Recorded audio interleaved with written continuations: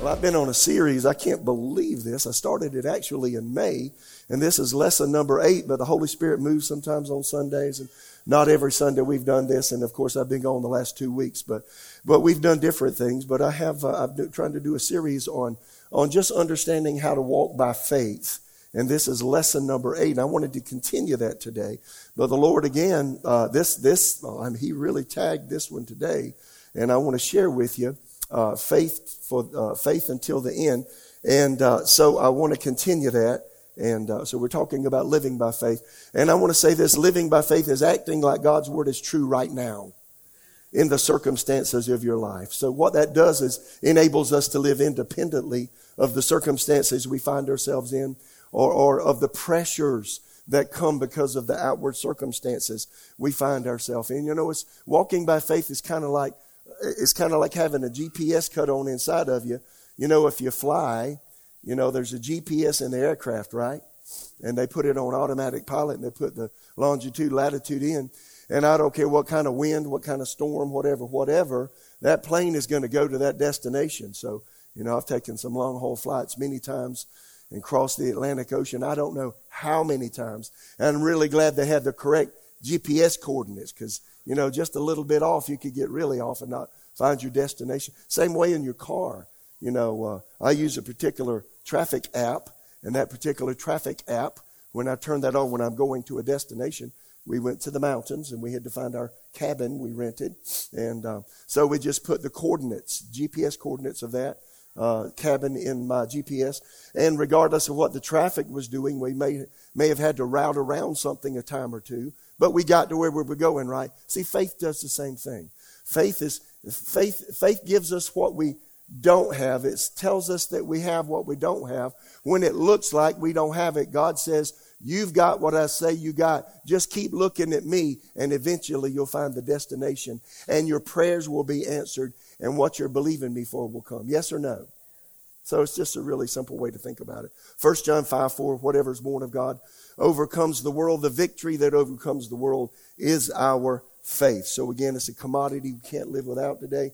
It looks like we're the generation that will see Jesus come back. And as the world deteriorates, as we're watching it deteriorate now, aren't you glad to know that God your Father has things under His command, under His control? And when you put His word first in your life, He'll cause things to work together for good for you. How many believe that? So we're covering 8 things you need to know about faith. I've covered 5 of the 8 points. I'll eventually get to all of them. We've talked about faith being a gift of God, Ephesians chapter 2. Faith is a gift of God, not of works, lest any man should boast. Faith can be increased, number 2, by meditation in the Word. We've taken a week at a time and talked about all of these particular points. Faith can be increased by meditation and practice of the Word. Romans 10:17, faith comes by hearing, and hearing the Word.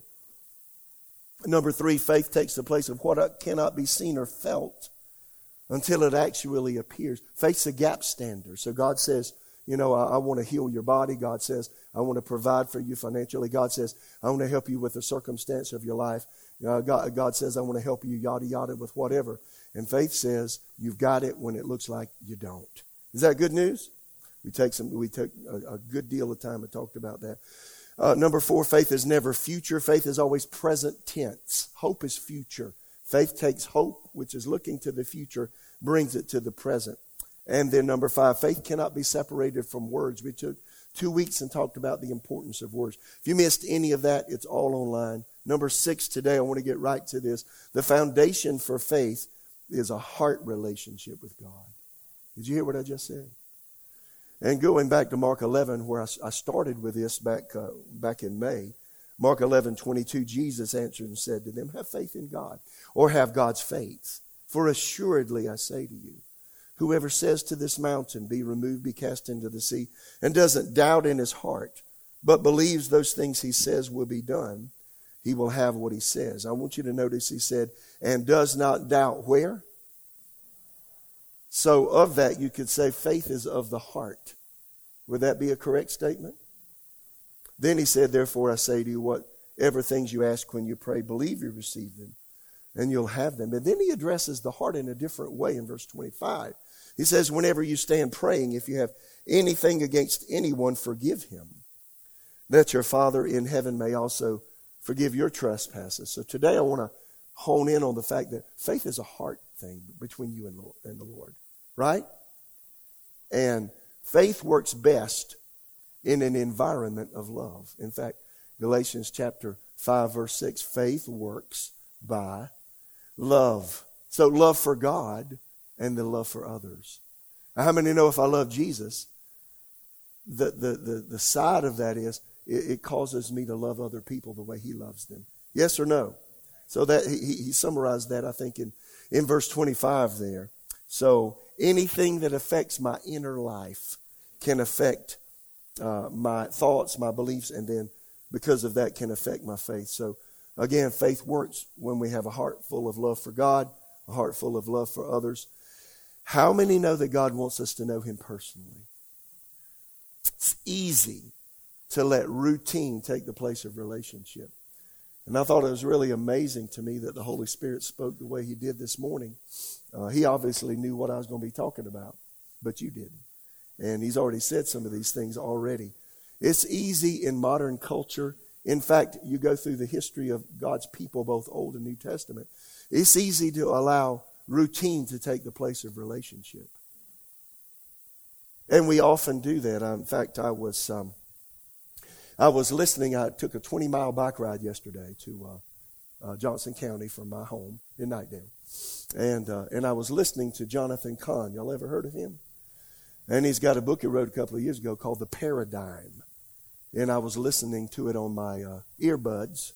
And as I was listening, he was talking about how Israel fell away from God and began to worship the gods, the pagan gods that surrounded them. He talked about Ahab and Jezebel, the king and queen of Israel, who Jezebel actually came from a foreign culture.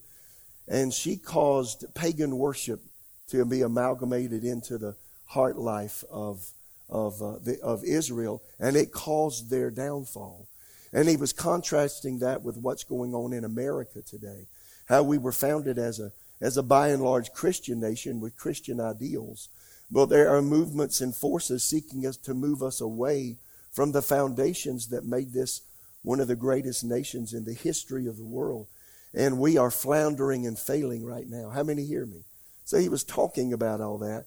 And he was talking about how the prophets would come and encourage the people to walk back towards God, not walk away from him. And unusually, yesterday morning, before I even started my bike ride, I was sitting on my front porch enjoying the rising sun, the sun rising there in the east. And I came across this, and I'm reading through the book of Isaiah for the Old Testament in my personal reading, and I just came across this, Isaiah 29:13. And Isaiah, don't forget, lived 700 years or so before Jesus came. And he said this, and he lived 50 years or so prior to Israel going into Babylonian captivity. That's the time frame for Isaiah's ministry. Isaiah and Ezekiel, I want to mention Ezekiel in a minute. Ezekiel had a tremendous ministry, as did Isaiah, and they were challenging the people of God to do right and to stop doing wrong so that God could bless them and help them. Isaiah 29:13, and so the Lord says, these people say they are mine. They honor me with their lips, but their hearts are far from me. And their worship of me is nothing but man-made rules learned by rote. Now that's a challenge, isn't it? Is that a challenge? So the prophet Isaiah is talking to the Israelites. They had become a huge nation. They were blessed perhaps above any nation at the time. They were opulent. God had blessed them in a huge way. And he said, your hearts have departed from me. I've got another translation. I think it's Berkeley translation. It says, your worship of me is but the memorized injunctions of men. That is, it's something you say mechanically or automatically. It reminds me when I was a little boy. I was raised in the Southern Baptist Church. How many here were raised in the Southern Baptist Church? Raise your hand. Well, God bless the Southern Baptist. But one thing I remember about the Southern Baptist Church is we sang from a hymn book. How many have sang from a hymn book? Raise your hand. I got a lot of those hymns. I sing them all the time now because a lot of them are good. Some are embalmed with unbelief, but a lot of them are really, really good. So anyway, when I was a kid, we sang, page 243, page 185, whatever, and the song director would sing. We'd sing 3 hymns before the preacher preached on Sunday morning. However many remember those kind of services. And so I remember as a kid, I just noticed I'd look around at everybody, and everybody's, husband and wife would hold the hymn book together. My mom and dad were holding one, and I had to have one on my own because I'm a little boy. But I'm looking at everybody, and everybody's just singing, and their mouth's going, and they're just kind of singing. But there's nothing on their face. There's no outward expression that their heart's connecting with what they're saying. And people were just saying things and singing things that they heard. In fact, we had one song that we sang called Bringing in the Sheaves. And I was about 4 years old when I heard that one. And my mama, we didn't have a dryer at the time. This is the early 60s. And my mother hung the sheets out on the line. And when I got to church, I was just sure they were singing, Bringing in the Sheets, Bringing in the Sheets. We shall go rejoicing, bringing in the sheets. And it was revelation to me when I found out, bringing in the sheaves, bringing in the harvest. I didn't get it. I know it's crazy, right? The mind of a child. Nonetheless, so the whole idea is, I was raised and things were mechanical for me. Now, maybe it wasn't for everybody, and I'm sure there were people that had a genuine experience with the Lord and such, but it was mechanical for me until the day I had a heart transformation with Jesus. And I want you to know, and what became apparent to me, both Old and New Testament, is easy for us to become mechanical in a relationship with the Lord. And faith is a heart thing. It's something on the inside that moves us towards God. The prophet Ezekiel, again, was a contemporary of Isaiah, 700 years or so prior to Jesus coming. And he said something really stern to the Israelites. It seems as though the Holy Spirit, before judgment came to Israel and they were taken off of their land in Babylonian captivity in 586 BC or so, God had these men of God rise up again and again and share things with them.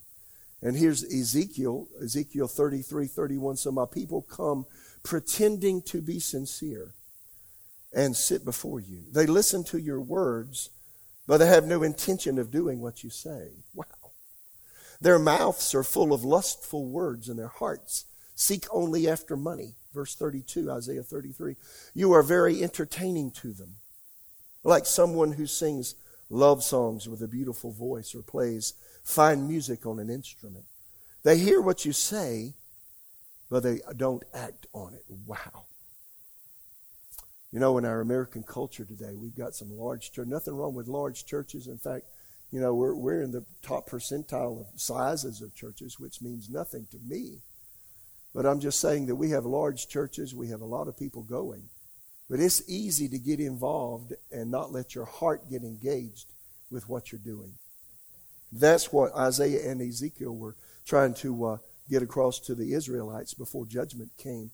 I have one of my study Bibles I came across years and years ago as a Life Application Study Bible. I turned it on to my staff team. I think Cameron mentioned it the other Sunday when he preached.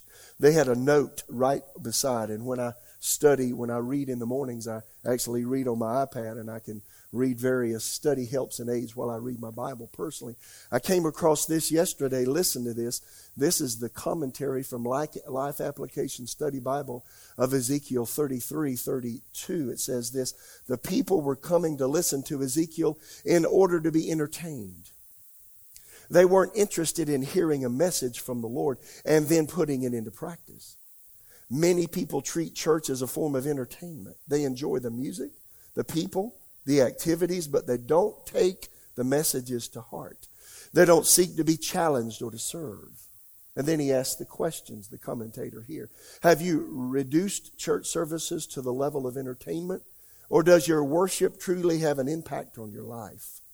Listen to God's word and then obey. Apply his words and put them into practice. Isn't that good? And then Jesus, 700 years after Ezekiel, Isaiah, Jesus came and talking to the most religious people of his day, the Pharisees, boy, they dotted their I's, they crossed their T's, they had to do it just right. Jesus replied to them and said, "You hypocrites," Matthew 7, verse 6. Isaiah was right, and he quoted what Isaiah said in Isaiah 29. Isaiah was right when he prophesied about you, for he wrote, "These people honor me with their lips, but their hearts are far from me. Their worship is a farce, for they teach man-made ideas as commands from God." Again, the whole idea here is you can go through religious motions and have ritual and not relationship. And how many know we want to steer away from that? If you're going to have a faith that works, faith is of the heart. And faith is a personal fellowship with the Lord from the inside. It's not a mechanical outward thing that we do. It's something that flows from a heart that's alive to Him, right? And then Jeremiah perhaps had the best answer, Jeremiah 29:13. "And you will seek me and find me when you search for me with all of your heart." Israel had departed from God in their hearts. It cost them everything they had. Again, the Life Application Study Bible of this verse, Jeremiah 29:13, says this: "The people claimed to be close to God, but they were disobedient and merely went through the motions. Therefore, God would bring judgment upon them." Religion had become routine instead of real. Often we slip into routine patterns when we worship and when we neglect to give God our love and devotion. If we want to be called God's people, we must be obedient and worship Him honestly and sincerely. Isn't that a good word? So there's something about heart fellowship. Does not doubt, Jesus said, in his heart. So our love for God is at the basis of being able to relate to God by faith and then live by faith. And love for God is not a feeling. Love for God is something that we do. And that's what a lot of people really don't understand and don't realize. Jesus said this: love for God means I've got to put into practice what He asked me to do. If I really love Him, I'm going to do what He said. John 14:21, the disciples came to Jesus, and Jesus commented to them by saying, "Those who truly love me are those who obey my commands." Or obey my word, you could say. "Whoever passionately loves me will be passionately loved by my Father. And I will passionately love you in return and will manifest myself within you." That's the Passion Translation, which I really like. He said, if you love me, obey my words. If you love me, do what I say. And all my life I've heard people say, "Oh, I love the Lord, Pastor Mitch."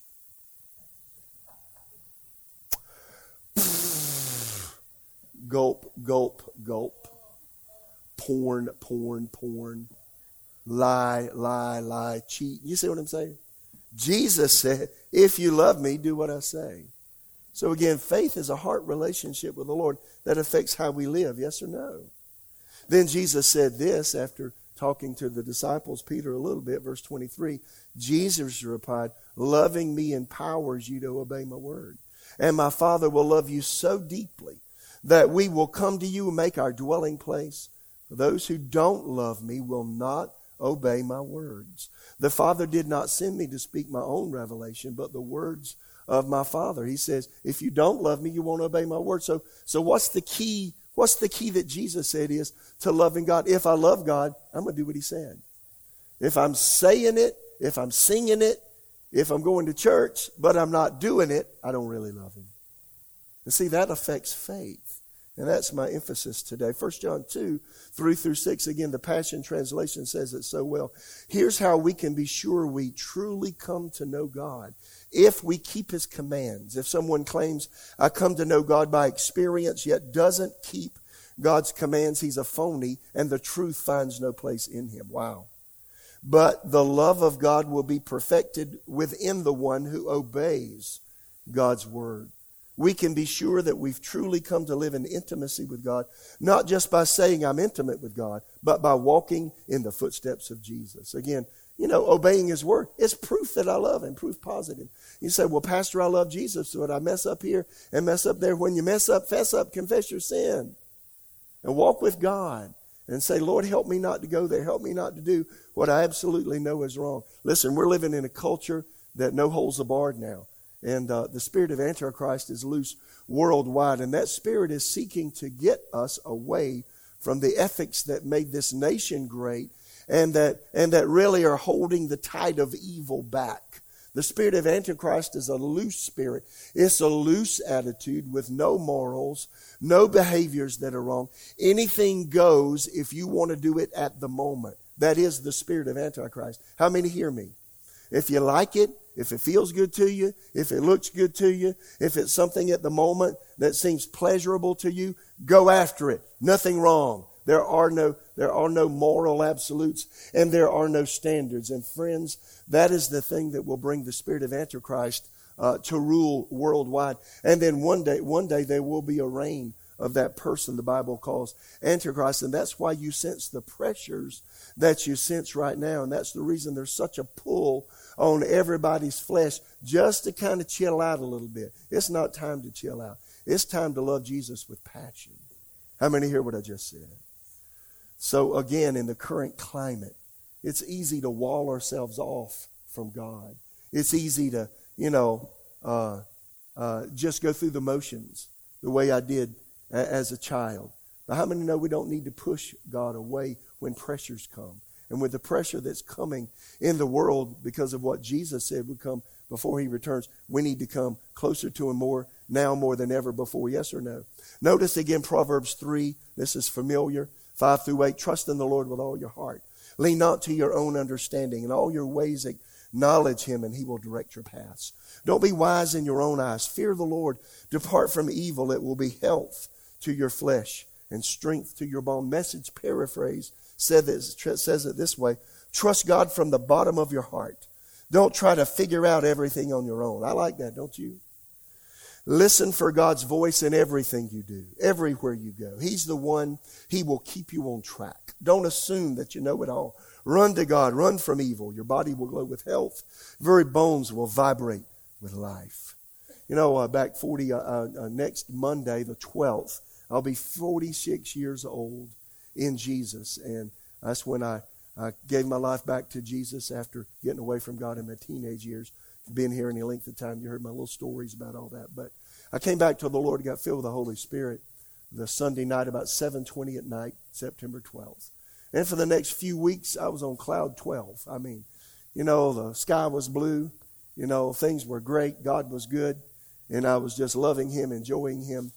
But then after that, after the newness of the experience I had with the Lord kind of faded away a little bit, I noticed I didn't know why, but I was beginning to pull back in my relationship with the Lord. And I had this feeling that in some way I just wasn't quite pleasing enough to the Lord. You ever felt that way? Well, I did. I was 18 years old. And there was an air of inferiority. And I wasn't really sure that God loved me and that he was really pleased with me. It was just something on the inside. And with those feelings that kept coming up, it was difficult for me, and I was challenged to really get close to the Lord with those kind of thoughts. And I came across Jeremiah 31:3. The Lord has appeared to me of old, saying, Yet I have loved you with an everlasting love, therefore with loving kindness have I drawn you. And I knew that God loved me, but I needed to get to a place just on the inside of me that I could face these feelings and thoughts that kept coming that made me feel like the Lord didn't want me to be close to him. And then I began to see as I say, God, what's wrong with me and why am I feeling this way? I've had such a great experience with you since September 12th, and this was a number of weeks later. What is going on? And I began to see I was judging, and I kept seeing my Father. I was judging my relationship with God based on my relationship with my father, and I love my father. My father died 10 and a half years ago, and I had a great relationship with my dad. He had no idea that I had to deal with any of this, and I never really spoke to him about it. It was something that I had to deal with personally. My dad had a really strong personality, a very strong work ethos, and my young brain interpreted how he lived and how hard he worked as rejection from him. And I didn't realize that I thought or even felt that way. But let me just say this. The way that your family life went has a great bearing on you being able to connect closely to the Lord. Did you hear what I just said? And you've got to move through the mental muck and the mental thought, the thoughts and the feelings that arise based on your experiences with people that are close to you. And since God is a being that wants to be close to us, any relationships you've had in family where you should be close to someone and they treat you less than stellar or exemplary, or you interpret it that way, how many know it can have a direct bearing on your relationship with the Lord? And I had to deal with it. I said, God, I don't know what to do. I want you, but something feels like you don't quite like me the way I am, and I don't know what to do about it. How many know when you come to the Lord, you become very aware there's lots of imperfections in you? Hey, this is 46 years later. I'm still very aware of the imperfections in me. Are you? I mean, Isaiah got close to God in his presence, and he said, I'm a man of unclean lips. I stand among a people of unclean lips. The presence of God is so pristine that when you get into that presence, the human part of you feels not ready. And God wants to make us right. So you've got to find a way to get through that. For me, it was a big deal that I had to deal with, and I had to forgive my father. And it's nothing I ever needed to talk to him about, because I don't think he would have understood it if I had even tried many years later. I didn't even try to go there. A number of reasons. I don't have time to get into it. And sometimes life is that way. You know, if you know there's a friction between you and somebody else, how many know you need to go and make it right? But if there's a friction and it's something within you and the person has no clue, you just opening up a can. You don't need to open up unless that person gives you permission.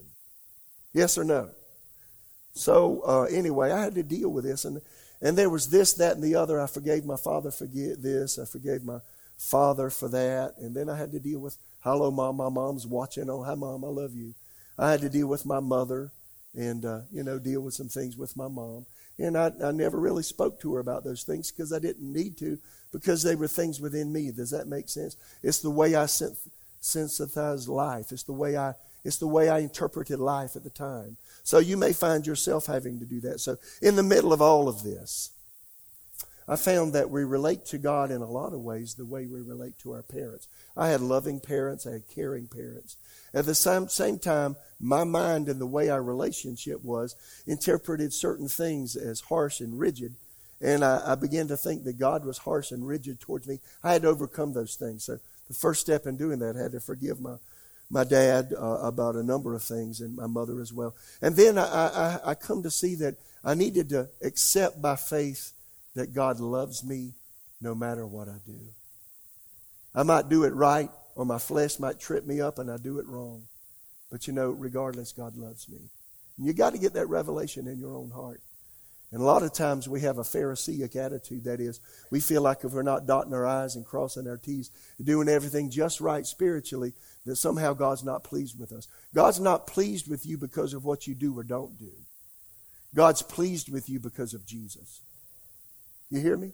That doesn't mean we don't need to live holy and right, because I spent the first part of this talking about having a heart relationship with the Lord and obeying Him, right? But at the same time, it's not your own righteousness. It's not your own works that make you right with God. It's Jesus' work. And there's a real balance to that. Some people take that too far and they live any old way they want to live and think things are right. And see, that's an imbalance as well. It's also an imbalance to think that you've got to dot your I's, cross your T's, and everything's got to just be perfect for God to accept you. He loves you, period. Yes or no? John 17:23, I and them and you and me, Jesus said, may they experience, that's us, may the people of God experience such perfect unity that the world would know that you sent me, and this last part got me, and that you love them as much as you love me. Would you say that with me? God loves me just as much as He loves His own Son. Now, what does it do to you when you say that? Does your mind go tilt? That can't be true. Does your emotions say that can't be right? That's what Jesus said that. John 16:27, for the Father Himself, amplified, tenderly loves you because you've loved me and have believed that I came out from God. That word for love is the word for friendship. God is friendly. He loves you because of the qualities He sees in you, not because He has to. I used to think God loved me because he had to. And when I saw this Greek word for love, which is the word phileo, where we get our word friendship, God doesn't love me because he has to. He loves me because he wants to. When I was 18 years old, I took these scriptures to heart, and I said it over and over again, and I would say, God, it doesn't seem to be real, but you love me. You love me not because you have to, but because you want to. And Lord, you love me just as much as you loved your own son. Isn't that amazing? And then scriptures like Psalm 145, 8 and 9, the Lord is gracious, merciful, slow to anger, and abounding in steadfast love. I would read that and go, wow. I thought God had a short temper. I thought he was ready to squat me one. In fact, when I was a little boy, I literally thought that God knew Fred Flintstone real well. Because somehow he got that club that was in Fred Flintstone's hand. And he was just ready to swat me one when I did something wrong, you know. And then when I read this, the Lord is gracious. The word gracious, look it up, disposed to show favors. The Lord is gracious and merciful. Judgment is when you get what you deserve, but mercy is when you don't get what you do deserve. The Lord is gracious, merciful, slow to anger, and abounding in steadfast love. He's not quick to anger, he's slow to anger. You wonder sometimes why people can be involved in certain issues of life that they know are wrong and just keep going there and going there and there without repenting, never even trying. How does God put up with that? He's slow to anger. Aren't you glad God is slow to anger? I don't know about you, but I sure am. Slow to anger and abounding in steadfast love. The Lord is good to all, and his mercy is over all that he has made. Then Psalm 145. Let's see, I'll just skip that. Psalm 103:8. The Lord is compassionate, merciful, slow to get angry, filled with unfailing love. He will not consciously accuse us, nor remain angry forever. He does not punish us for our sins. He does not deal harshly with us as we deserve. Aren't you glad? Yes, he is a young man. And even now, I go back and read these verses. They mean so much to me. If you've got this air of condemnation, this air of inferiority, this air that you're not quite pleasing, go back and read these verses. My notes are online. I forgot to mention that to you. Go online to victorychurchraleigh.com. These notes are free. Download them. Get these. Read them over and over again. Again, his unfailing love towards us, verse 11, Psalm 103, towards those who fear him is as great as the height of the heavens above the earth. He has removed our sins as far as the east is from the west. If you ever start east, you'll never be traveling west. It's infinitum. It's an incalculable number. He has removed our sins as far as the east is from the west. The Lord is like a father to his children, tender and compassionate to those who fear him. Again, if you've got a father figure that was aloof, distant, in some ways harsh, uncaring, you've got to work through that in your own mind. You've got to be willing to forgive the father figures in your life, the parent figures in your life. Our parents are often mirrors of God to us. And we unconsciously go there when we're singing, when we're worshiping, we're reading the Word, when we're thinking about the Lord, because they were the first authority figures in our life, and because God is an authority figure. Often in your mind, you just kind of equate the two together. In fact, God created parents to show his love to their children. But because of sin, our love is messed up, right? It's self-centered. And we often don't do things the way they need to be done. So again, once I began to see that God's love for me was not conditional, see, I could open my heart life up to him. And I finally got over that air of a cloud between me and God. When I first came to the Lord, and all these years later, I continued to develop my relationship with him. Again, I'm just talking about becoming tender. Are you tender with God on the inside? I'm going to give you this illustration. Years ago, this is a long time ago, I had a guy, in fact, a lady attend our church, and her husband did not attend. And he began to attend suddenly and abruptly. I thought, well, this is great. And then he came up to me and told me he had a liver disease. And the doctor said he was going to die. And I prayed for the man. And he was a nice fella.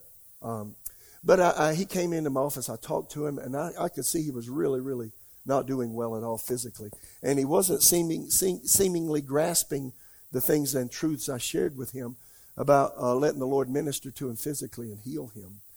And so at the time, this is 20-something years ago, Kenneth Hagin had a healing school in Tulsa, Oklahoma, on the Rhema Bible College campus.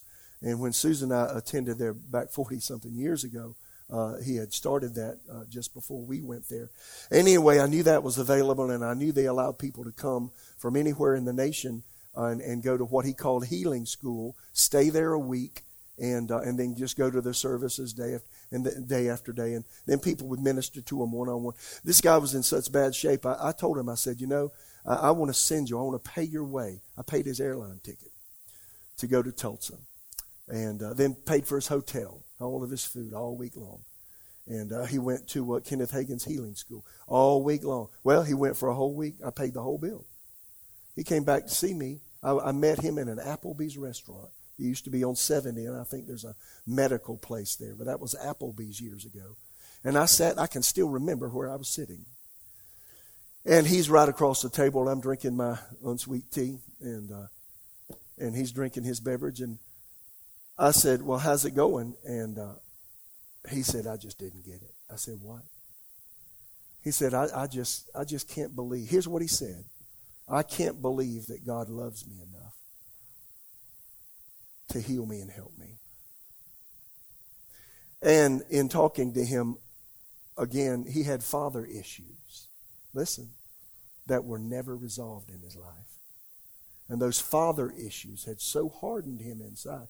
It was like a wall and a barrier that kept him from being able to believe that God would even want to help him. I mean, y'all, I poured my heart out to him. He spent a whole week with Kenneth Hagin's healing school. Now, these people know what they're doing. They're skilled. They helped a lot of people all over the world. But when he got back, he said, I just can't receive. And my goodness, he did get born again. But I never was able to get him to breach that and help him to see that God loves him. He had such father issues in his life. He had become an alcoholic, and that was his way of dealing with the challenges in his life. Cirrhosis of the liver actually killed him. He died. He went to heaven. I prayed with him. He got born again, but I never could get him healed because of the father issues. I can't tell you how much that affected me when that happened. And it showed me in my own life how important it is to keep my heart tender towards God and to let things go.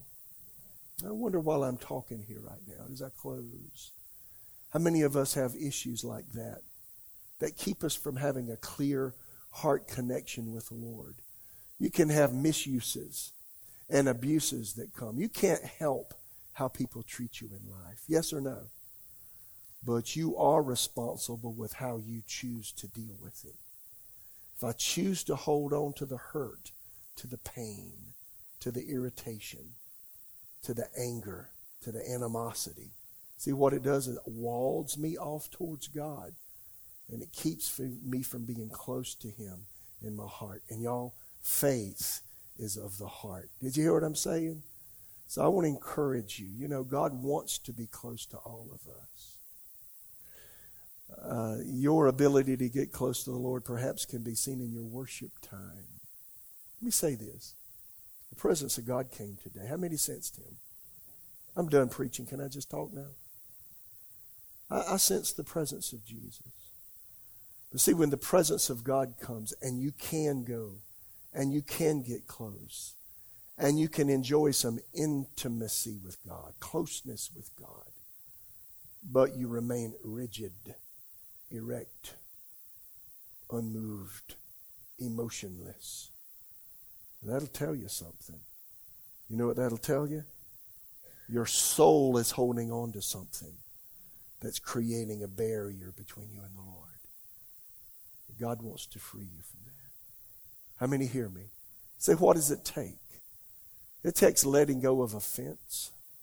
Like I had to let go of the offenses towards my father. This young man, for whatever reason, he wasn't willing to let go of the offenses. I've noticed there's some families that find it easy to forgive others. And I found other families, they'll hold on right till they'll hold on as far as they can. Their fingertips are holding on, turning blue. And then finally they'll let it go. You've got to be willing to let it go. Some people find it harder than others to let things go, but you got to do it if you want to get close to the Lord. And we're living in a time now, listen, you want to be close to Jesus. How many hear what I'm saying? I'm not gloom and doom. I'm a very positive person, but I know we got some stuff we got to deal with in the future. And I know that our relationship with Jesus will take us where we need to go. And I can't tell you how much he wants to love on you right now. How many want him to? You may be here today as I close and you say, Pastor, I want to be close to the Lord, but I'm not as close as I need to be. And you may say, like you, I feel like there's something that's kind of in the way of me going to the next step. All of us have phases with the Lord. Life is that way. We grow line upon line, precept upon precept. Even in our physical bodies, we go from babies to childhood to teenager, adolescence, and then we become a mature adult. There's stages and phases to growth. And there's always a stage and phase to growth in God. And let me tell you, as long as you walk with God, you should always be growing. And here's what I've noticed in my life. There are areas when you get close to the Lord, start walking with God, you understand he puts up with everything in us because we're so unlike him. Is that true? And little bit by little bit, line upon line, Isaiah said, precept upon precept, here a little, there a little. Spiritual growth is incremental, and God won't deal with everything in your life at once. In fact, when you first come to the Lord, there might be one or two things he'll say, now you need to deal with that or that, because it'll get you in trouble quickly with your relationships, perhaps with him and others. And then you'll go for a period of time, and then it's like God says, now we got to deal with this. And you've had something in your life for a period of time. Nobody knows it but you and the Lord, but he'll say, I want you to deal with that. And you've got to be willing to say, okay. A lot of people, when they go from one phase of walking with God to another, they stop at a certain place and they don't progress. And that's because we're not willing to make the changes he wants us to make. I've been walking with Jesus 46 years. He's still asking me for change. If he asks you for change and you say, not today. And then the next day he asks and you say, not today. And then next month he says, I'm looking for change. You say, not today. Eventually he'll stop talking. We're living in a time that he wants a heartfelt relationship with us. Jeremiah said it best. It'll come to pass that you'll find me when you search for me with all your heart. Close your eyes, Lord.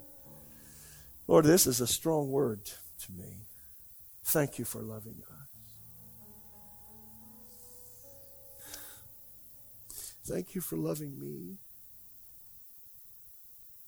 Lord, thank you for loving us when we're unlovable, when we do it wrong, when we say it wrong. Thank you for meeting us. And I pray for the hand of the Lord to be on every person in this room. And Lord, I ask you to draw us to you. Let there come a closeness in each person. I ask you to visit every person in this room with your presence. Not just while we're here, but when we're alone. Today, this week, when we have time and nobody's around. Draw us to yourself. Speak to us. Cause us to want to change. Cause us to be willing to bend. Cause us to want to yield.